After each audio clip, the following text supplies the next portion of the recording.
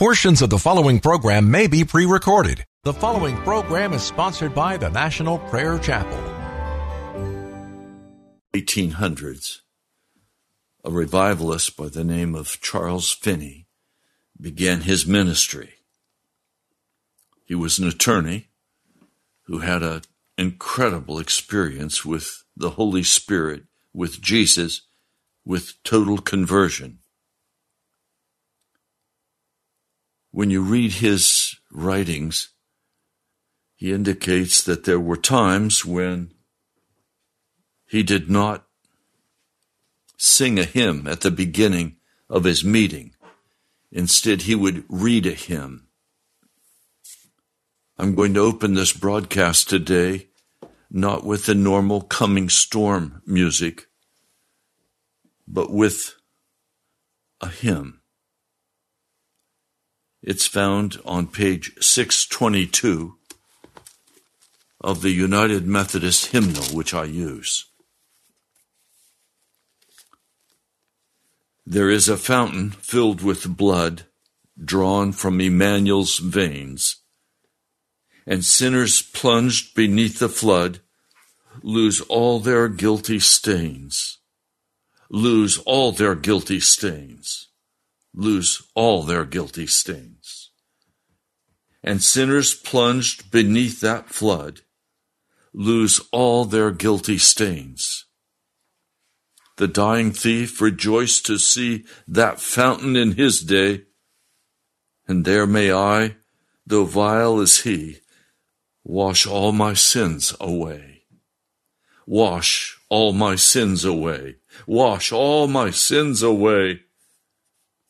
And there may I, though vile as he, wash all my sins away. Dear dying Lamb, thy precious blood shall never lose its power till all the ransomed church of God be saved to sin no more. Be saved to sin no more. Be saved to sin no more. Till all the ransomed church of God be saved to sin no more. Ever since by faith I saw the stream, thy flowing wounds supplied, redeeming love has been my theme, and shall be till I die, and shall be till I die, and shall be till I die. Redeeming love has been my theme, and shall be until I die. Then, in a nobler, sweeter song, I'll sing thy power to save, when this poor, lisping, stammering tongue lies silent in the grave.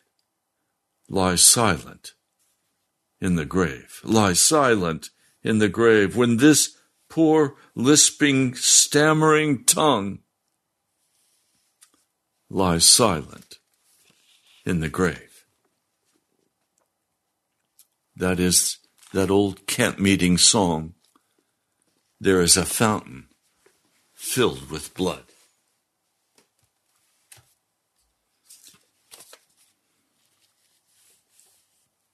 For the past 2 weeks, people from all over the country have flocked to a university, Asbury University in Kentucky, to take part in what is being called a historic revival.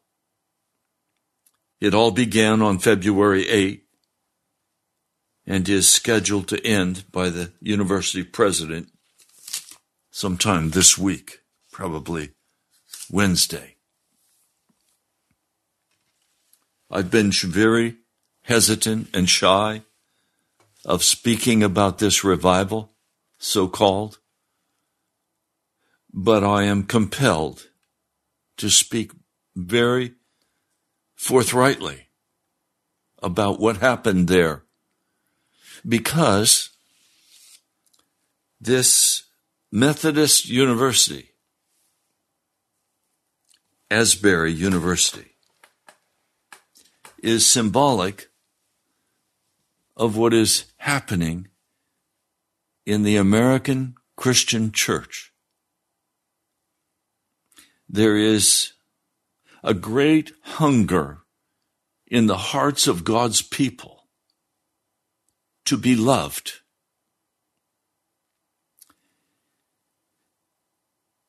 We find in church after church, they will spend 30 to 45 minutes to an hour in what they call praise and worship.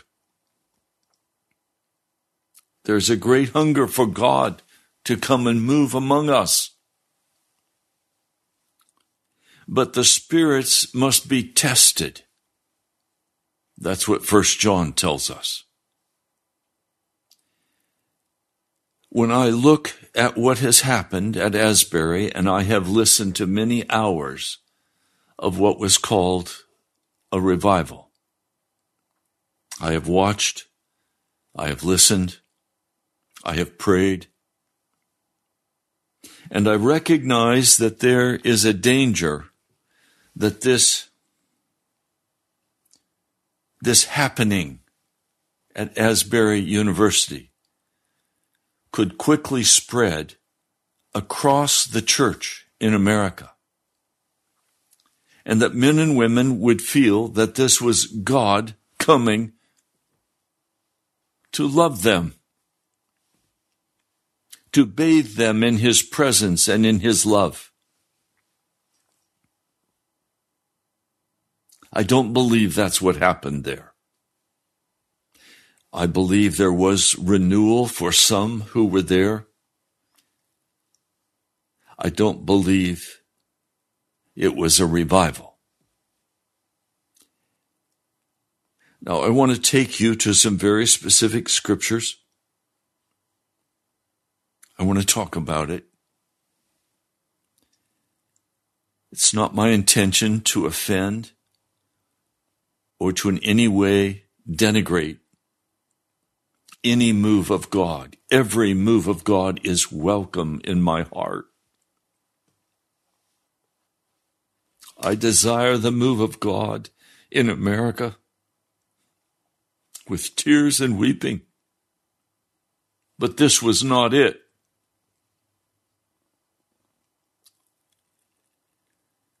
This could easily lead to a great deception in the American church.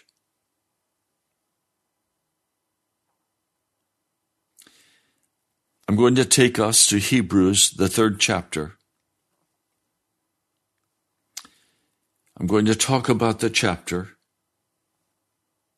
and then I want to take you to Hebrews, the 10th chapter. And I want to talk about what I see happening. This old hymn that I read for you at the beginning of the broadcast, it was written back in the 1771, based on Zechariah 13:1, where a fountain is opened.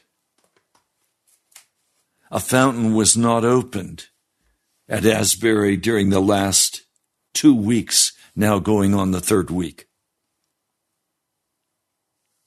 A fountain opening means honest, forthright repentance, recognizing our sin. There was a Pharisee and there was a publican who went to the temple to pray. One said, "Thank God I'm not like this other man." The publican said, "Oh God, forgive me, a sinner." And Jesus said he went down to his house justified. True revival can only begin with honest, forthright repentance. It does not begin with, "Love me, God. Let me experience your love. let me sing songs that will give me a sentimental tingle. I did not hear in all of the hours that I listened to this revival, I never heard a song like There Is a Fountain Filled with Blood. I didn't hear that. Perhaps I missed it. Or many other old Wesleyan hymns. I didn't hear it. Because the American church does not want repentance. They want to be loved in the midst of their sins. Because in America, we're entitled. We're somebody. And all we want is to be loved as we are unconditionally. And that is not the love of God. That is not the love of God.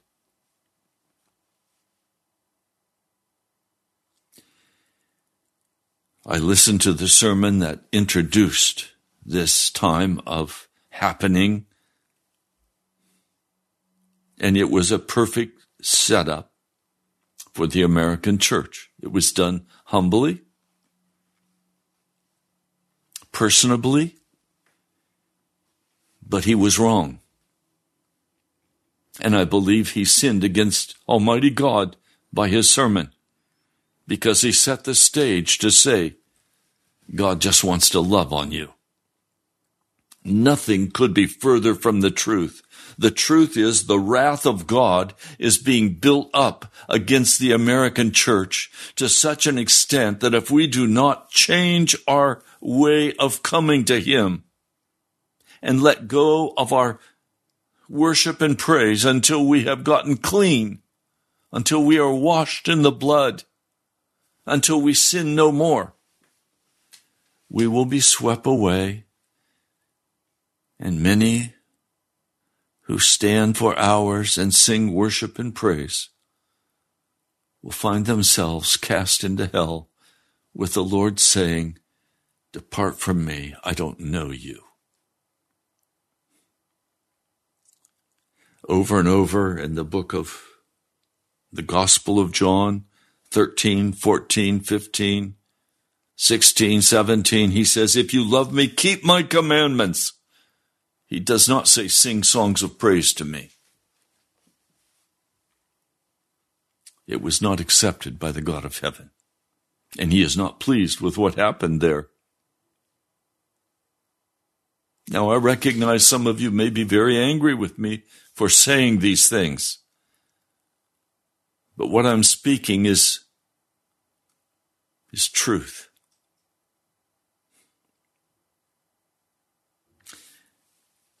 In Hebrews, the 3rd chapter, it begins, "Therefore, holy brothers." That is, he's speaking to men and women who have left their sin, who have been washed in the blood of Jesus, who are cleansed. And he's now going to speak to those people about how they need to stand. And he does not say you need to stand and sing hours and hours of praise and worship music. No, listen to what he says. Who share in the heavenly calling. Fix your thoughts on Jesus, the apostle and high priest whom we confess. He was faithful to the one who appointed him, just as Moses was faithful to all of God's house. Moses was the caretaker. He was the servant in the house of God, but Jesus Christ is the creator. He built the house.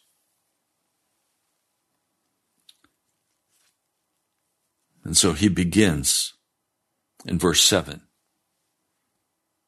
So as the Holy Spirit says, today, if you hear his voice,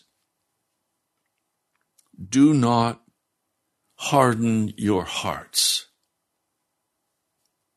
as you did in the rebellion during the time of testing in the desert, where your fathers tested and tried me for 40 years, saw what I did. So the Apostle Paul is speaking to the men and women who have left their sin, who are righteous before God. And he's saying to them, I need to warn you, don't harden your heart. Well, how is a heart hardened? A heart is hardened in the same way the path was hardened that Jesus spoke about in the Gospels.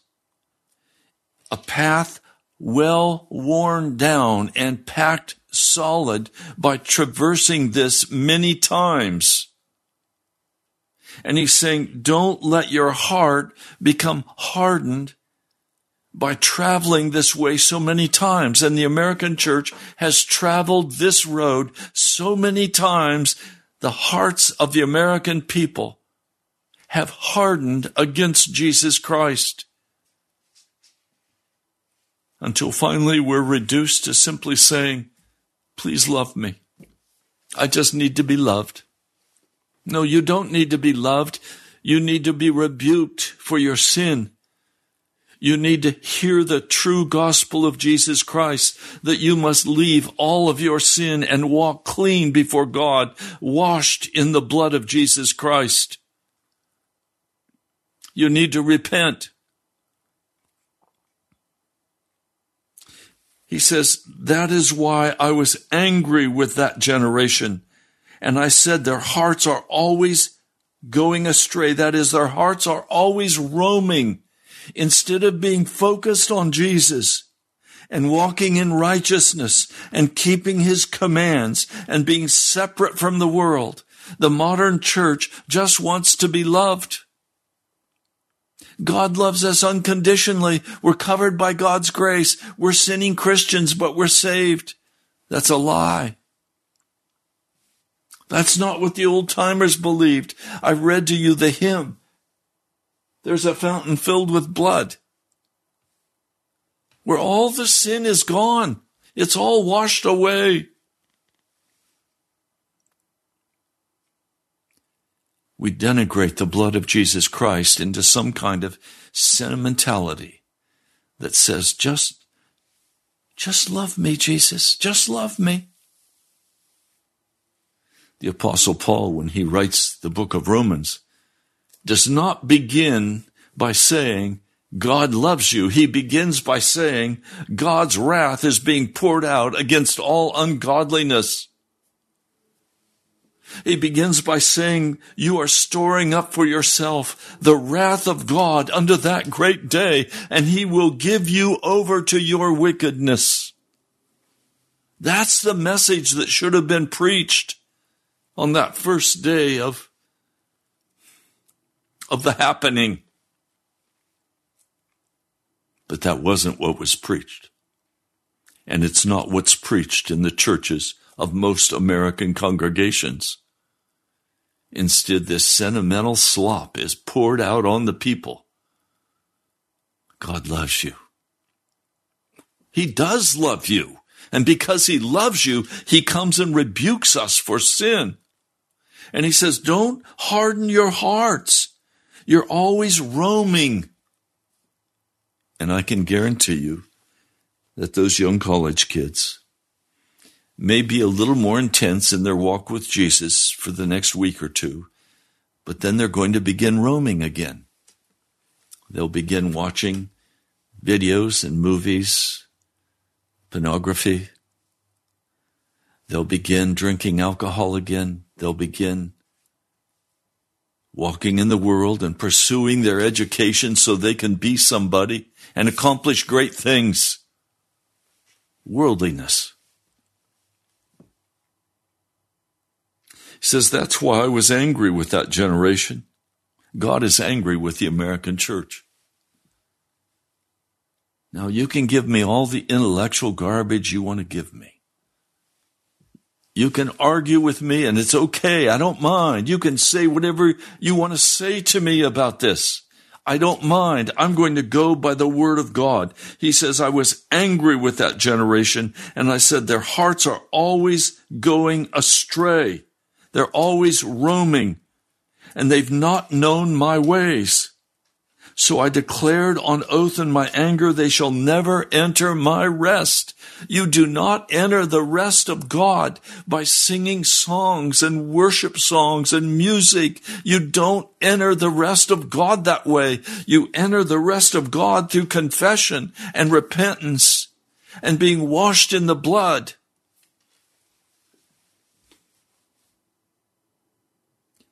Now I know I'm an old man. And many of you would say, oh, Pastor, come on, you're just out of touch. I pray to God I'm out of touch with this modern wickedness that I see in the body of Christ. But I pray I'm in touch with the Holy Spirit, not the happy spirit, not the clapping spirit, not the singing spirit, the Holy Spirit.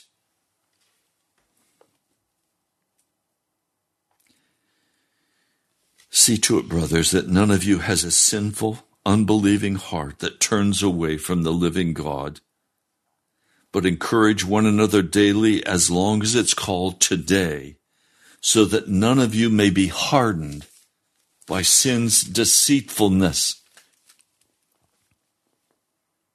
Today, the modern American church has a very hard heart.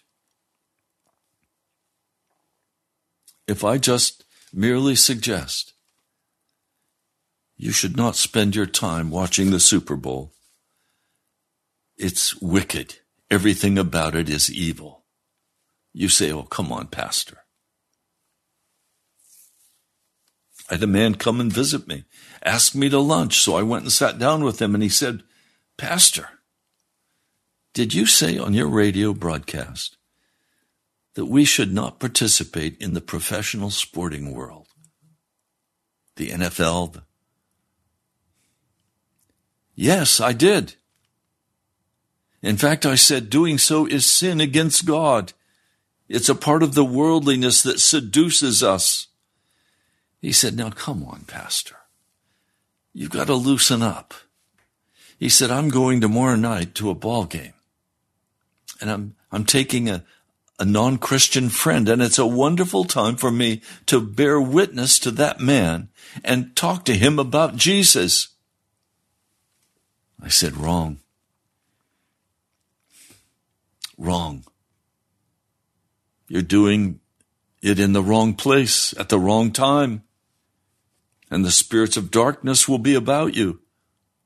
I said, please tell me, do you think that when Jesus brings his people home, he'll have on his to-do list to form a football league?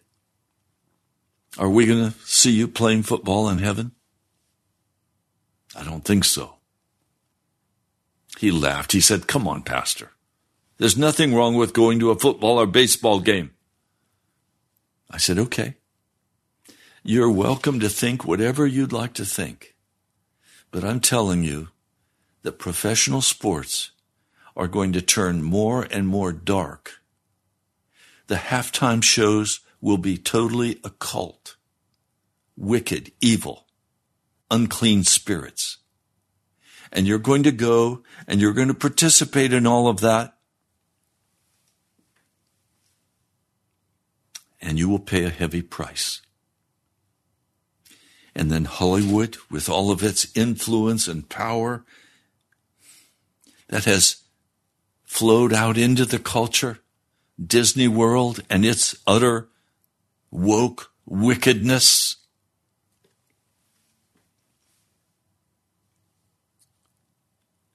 See to it, brothers, that none of you has a sinful, unbelieving heart that turns away from the living God, but encourage one another daily as long as it's called today, so that none of you may be rendered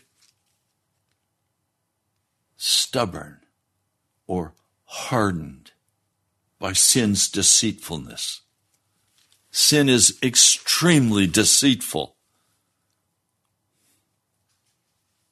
I used to say to my dad, Dad, what's wrong with going to a movie? Everybody's going to the movies. I want to go to the movies. He said, Raymond,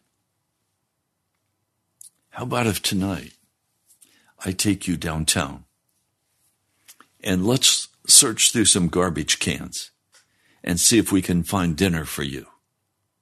Would you like dinner out of a garbage can tonight? I said, oh, no, I'm not going to eat out of a garbage can. Well, he said, don't you think we could probably find some good food there? I said, yeah, maybe, probably.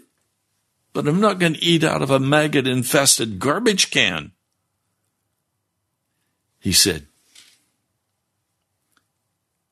the theater is a garbage can. The YouTube entertainment is a garbage can. I'm saying today, he didn't. There was no YouTube. The movies, Hollywood, it's a garbage can. And yet we freely dive into the garbage can to get our dinner. He said, instead, why don't you go to God's kitchen? Why don't you go to the Word of God? And why don't you feast on that, Raymond? There you'll find the Word of God, and it will fill you with good food. I got the point. And so I don't go to movies. I don't want to eat out of the garbage can. We have come to share in Christ if we hold firmly till the end the confidence we had at first. Well, what was the confidence at first? That God was carrying us, that we were forgiven for all of our sins, that we were washed and made clean. Now we have to hold firmly to that confidence and not compromise it with the world, the flesh, or the devil. He says, today if you hear his voice, do not harden your hearts as you did in the rebellion. Now, what concerns me with the happening in Kentucky is that people can walk away from that and say, oh, it was such a good time. God loved me so much. And continue to walk in your wickedness and your sin, but have no sense of need to repent or to confess or to take responsibility for your wickedness, but simply say, I am filled with the love of God. God has loved upon me. He has breathed upon me, and I'm good to go to heaven. No, you're not. You're deceived. That's not how heaven comes to us. Heaven comes with confession of sin, with repentance, with turning away from that wickedness, from anger, from bitterness, from lust, from selfishness, from gossip, malice, causing arguments. Today, if you hear his voice, do not harden your heart as you did in the rebellion. They're still God's people, but they're in rebellion against him. They don't want the straight word of God. They want their own sentimentality. Who were they who heard and rebelled? Were they not all those Moses led out of Egypt? And with whom was he angry for 40 years? Was it not with those who sinned, whose bodies fell in the desert? Are you walking in sin today? Are you clean by the blood? Have you been into that fountain of blood and been washed and cleansed and made whole? To whom did God swear that they would never enter his rest, if not to those who disobeyed? So we see that they were not able to enter because of their unbelief or lack of faith, lack of believing the word of God.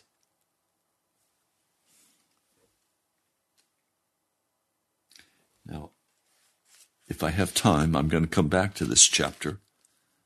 But first, I want to take you into Hebrews, the 10th chapter.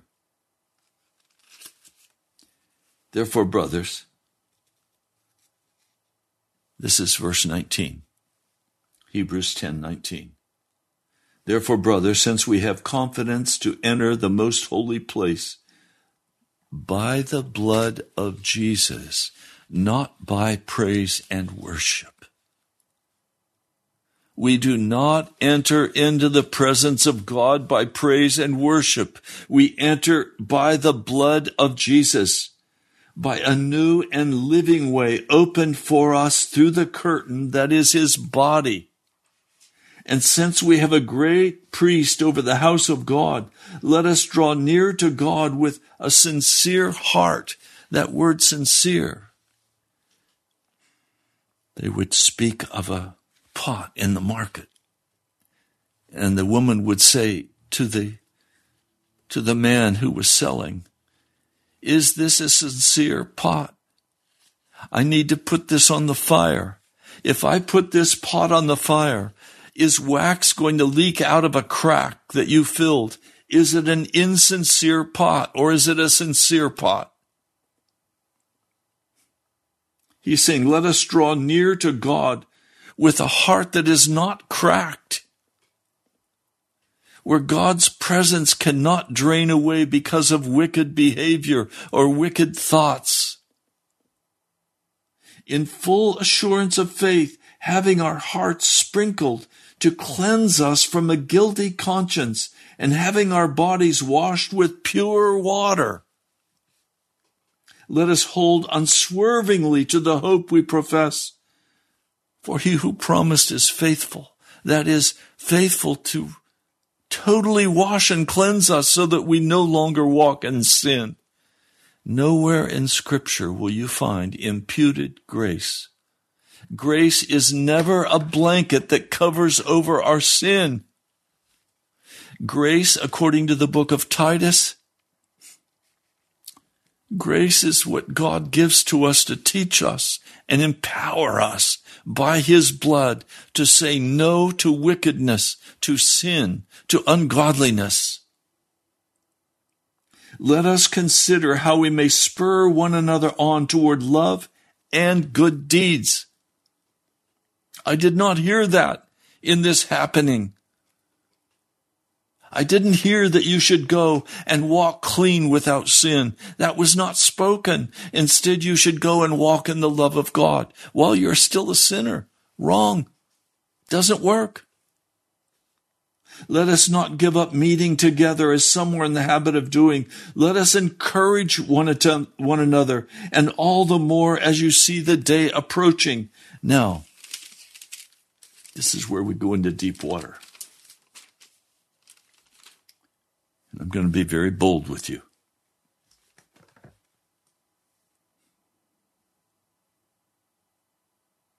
If you disagree with me,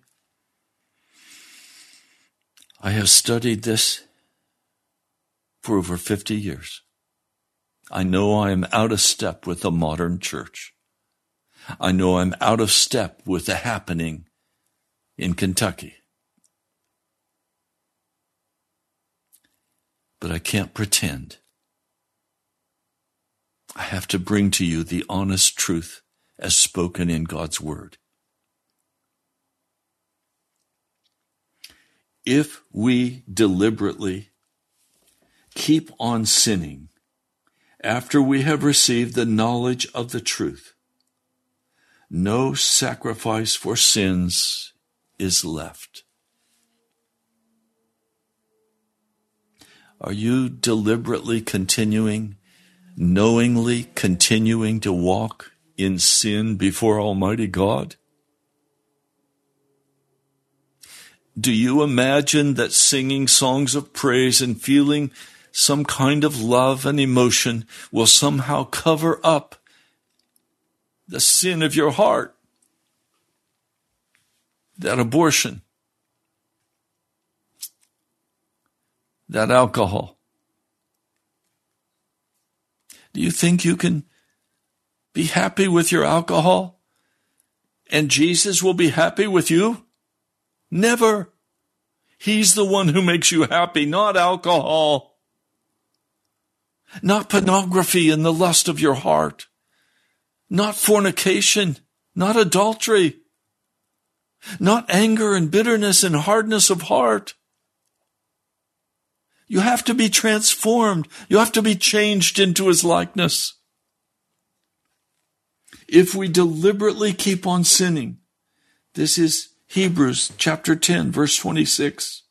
After we have received the knowledge of the truth, knowledge means the very practical working of the gospel. How does the gospel actually work? Confession, repentance, turning totally from your sin. That's what repentance is. Being washed by the Spirit, being transformed, being given a new life, being brought into the heavenly realm, no longer walking in the world and the flesh and the devil. 1 John.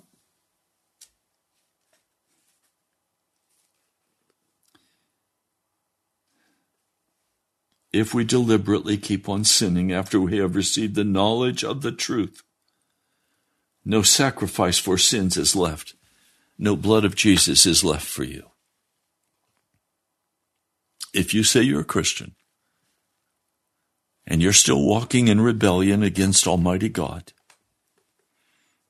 the day is going to come when no sacrifice for sin will be left for you, but only a fearful expectation of judgment and of the raging fire that will consume the enemies of God. You can spend weeks, months praising and worshiping the name of Jesus and be his enemy because you are coming out of the camp of the devil. You are playing with sin. You are playing with the occult. You're playing with alcohol. You're addicted to drugs. You're somehow refusing, hardening your heart against Almighty God. Anyone who rejected the law of Moses died without mercy on the testimony of 2 or 3 witnesses. How much more severely do you think a man deserves to be punished who has trampled the Son of God underfoot, who has treated as an unholy thing the blood of the covenant that sanctified him, and who has insulted the Spirit of grace? What's he talking about? If you say a man can never leave his sin, he's going to be a sinner until the day Jesus comes. He's going to be a sinner until the day he dies. He can never leave his sin. You are trampling the blood of Jesus and reducing it to the same level as it says over here. You are reducing it to the same level as the blood of bulls and goats. Has no more power than the blood of bulls and goats.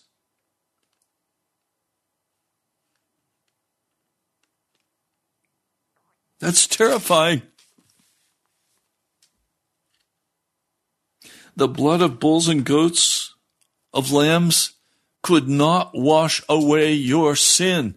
It could not redeem you. It could not make you holy. It could not remove the sin from your heart or your life. You're insulting the Spirit of grace. I consider what happened at Azusa Street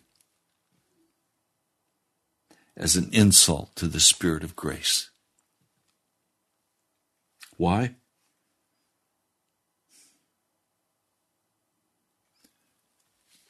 Because sin was not removed.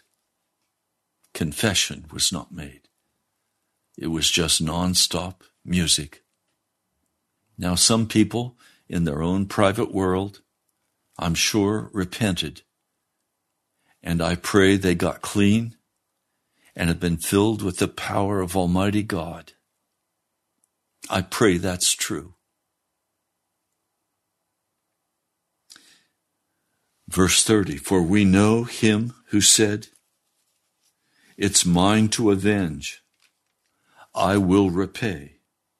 For we know him who said, it's mine to avenge, I will repay. And again, the Lord will judge his people. It is a dreadful thing to fall into the hands of the living God. Remember those earlier days after you received the light, when you stood your ground in great contest in the face of suffering. Sometimes you were publicly exposed to insult and persecution. At other times you stood side by side with those who were so treated. You sympathized with those in prison and joyfully accepted the confiscation of your property because you knew that you yourselves had a better and lasting possession. So do not throw away your confidence. It will be richly rewarded. You need to persevere so that when you have done the will of God, you will receive what he has promised. For in just a very little while, he who is coming will come and will not delay. But my righteous ones will live by faith. And if he shrinks back, I will not be pleased with him. But we are not of those who shrink back and are destroyed, but of those who believe and are saved. I urge you to read carefully Jonathan Edwards' great sermon. Pray it through, cry aloud, Sinners in the Hands of an Angry God. You can get it on the internet, just Google it. None of us deserve heaven. I don't, you don't. Every one of us deserves the wrath of God to consume us on that great day. We deserve to be cast into the fires of hell. I have no merit to bring to the cross of Jesus Christ. All I can do is come and confess how I have sinned against him and repent of that and ask him to come in his glorious blood and wash me clean and make me whole. I want to read for you again this incredible hymn.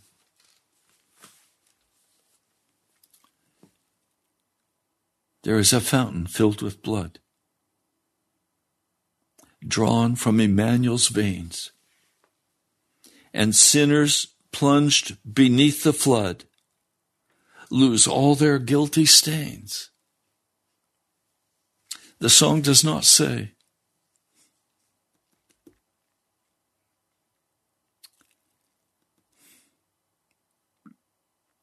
there is a worship room filled with praise and worship, and I'll be plunged beneath the flood of the music. It doesn't say that. There is a fountain filled with blood, drawn from Emmanuel's veins, and sinners plunged beneath the flood lose all their guilty stains. Lose all their guilty stains. Lose all their guilty stains. And the sinner plunged beneath that flood lose all their guilty stains. The dying thief rejoiced to see that fountain in his day. And there may I, though vile as he, wash all my sins away. Wash all my sins away. Wash all my sins away. And there may I, though vile as he, wash all my sins away. Dear dying Lamb, thy precious blood shall never lose its power till all the ransomed church of God be saved to sin no more. Be saved to sin no more. Be saved to sin no more. Till all the ransomed church of God be saved to sin no more. Ever since by faith I saw the stream thy flowing wounds supply. Redeeming love has been my theme and shall be till I die. And shall be till I die. And shall be till I die. Redeeming love has been my theme and shall be until I die. Then in a nobler, sweeter song, I'll sing thy power to save. When this poor, lisping, stammering tongue lies silent in the grave, lies silent in the grave, lies silent in the grave. When this poor, lisping, stammering tongue lies silent in the grave. That's the song, the camp meeting song we used to sing when I was a little boy. And for years has been sung, but oh no, not today. Today we just want to talk about Jesus loves me, this I know. The truth, Jesus does love you. But your sin stands in the way. And I call upon you today to repent, to confess your sin before him on your face, to get clean, to be washed in that fountain of blood. Plunge yourself into that fountain of blood, not into a stream of sentimental music, but into that stream of blood. Confess your sins. Get right with God, and then you'll have this incredibly powerful testimony that you are washed clean, that Jesus did it for you. He has saved you, and you are washed and made whole. And then you can have the power to win others to Jesus Christ. I don't want you to be deceived. The American church is ripe for an Asbury Happening because the church is hungry to be loved in its uncleanness. And God will not reach out in his love until the church of America repents, confesses the ugliness of its sin, and repents before Almighty God and is washed clean by that precious blood. I want revival, but I want a revival of godliness. I want a revival of righteousness. I want a revival of obedience to Almighty God as outlined in the Word of God. I don't want to be deceived. I'm going to test every spirit. And if a spirit says you can sing this and be loved and God will love on you, and you don't need to leave your sin, he loves you unconditionally, you'll be saved in the midst of your sin, I'm going to say, put on the brakes. There's something ugly going on here. There is sin in the camp. And we've got to get right with Jesus. Let's pray. Lord, it gives me no pleasure to bring this message today. I'm terrified, though. I know, oh Lord, that we need the delusions cleared away from our eyes, that Satan has set up so many delusions, so many things that are false beliefs and false understandings, because we've spent, as Americans, too much time watching wickedness on the television and on the internet and in the movies. Our hearts have been filled with ugly lies about you, Jesus. And I plead today your blood.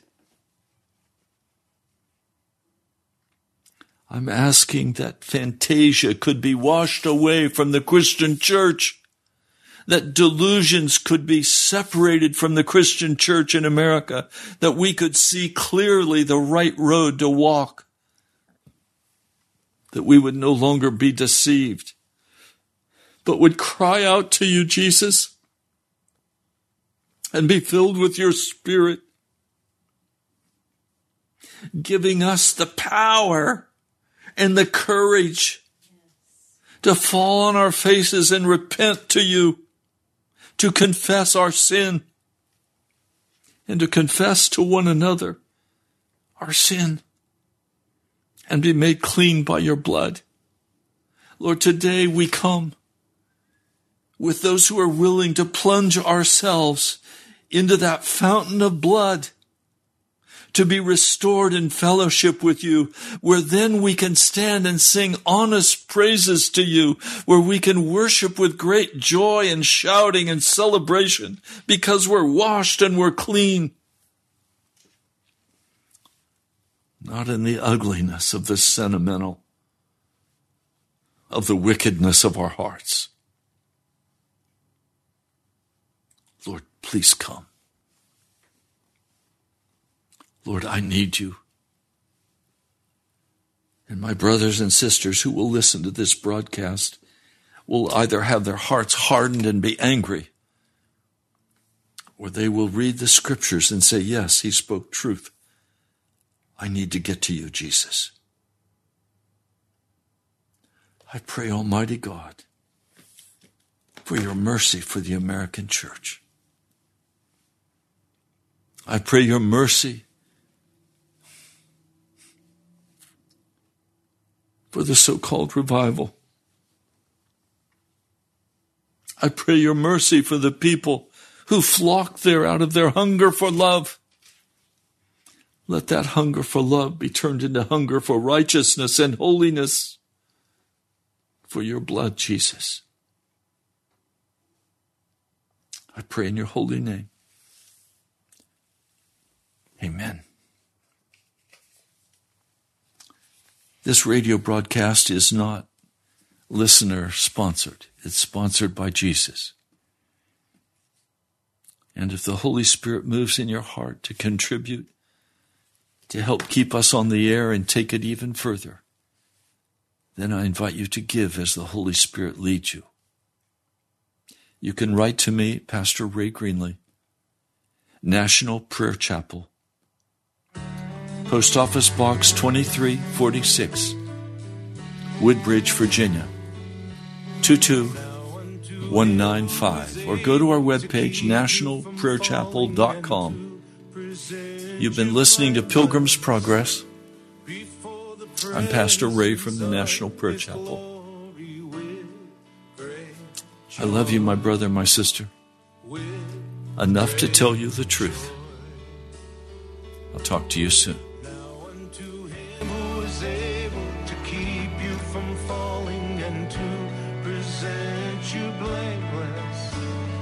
Before the presence of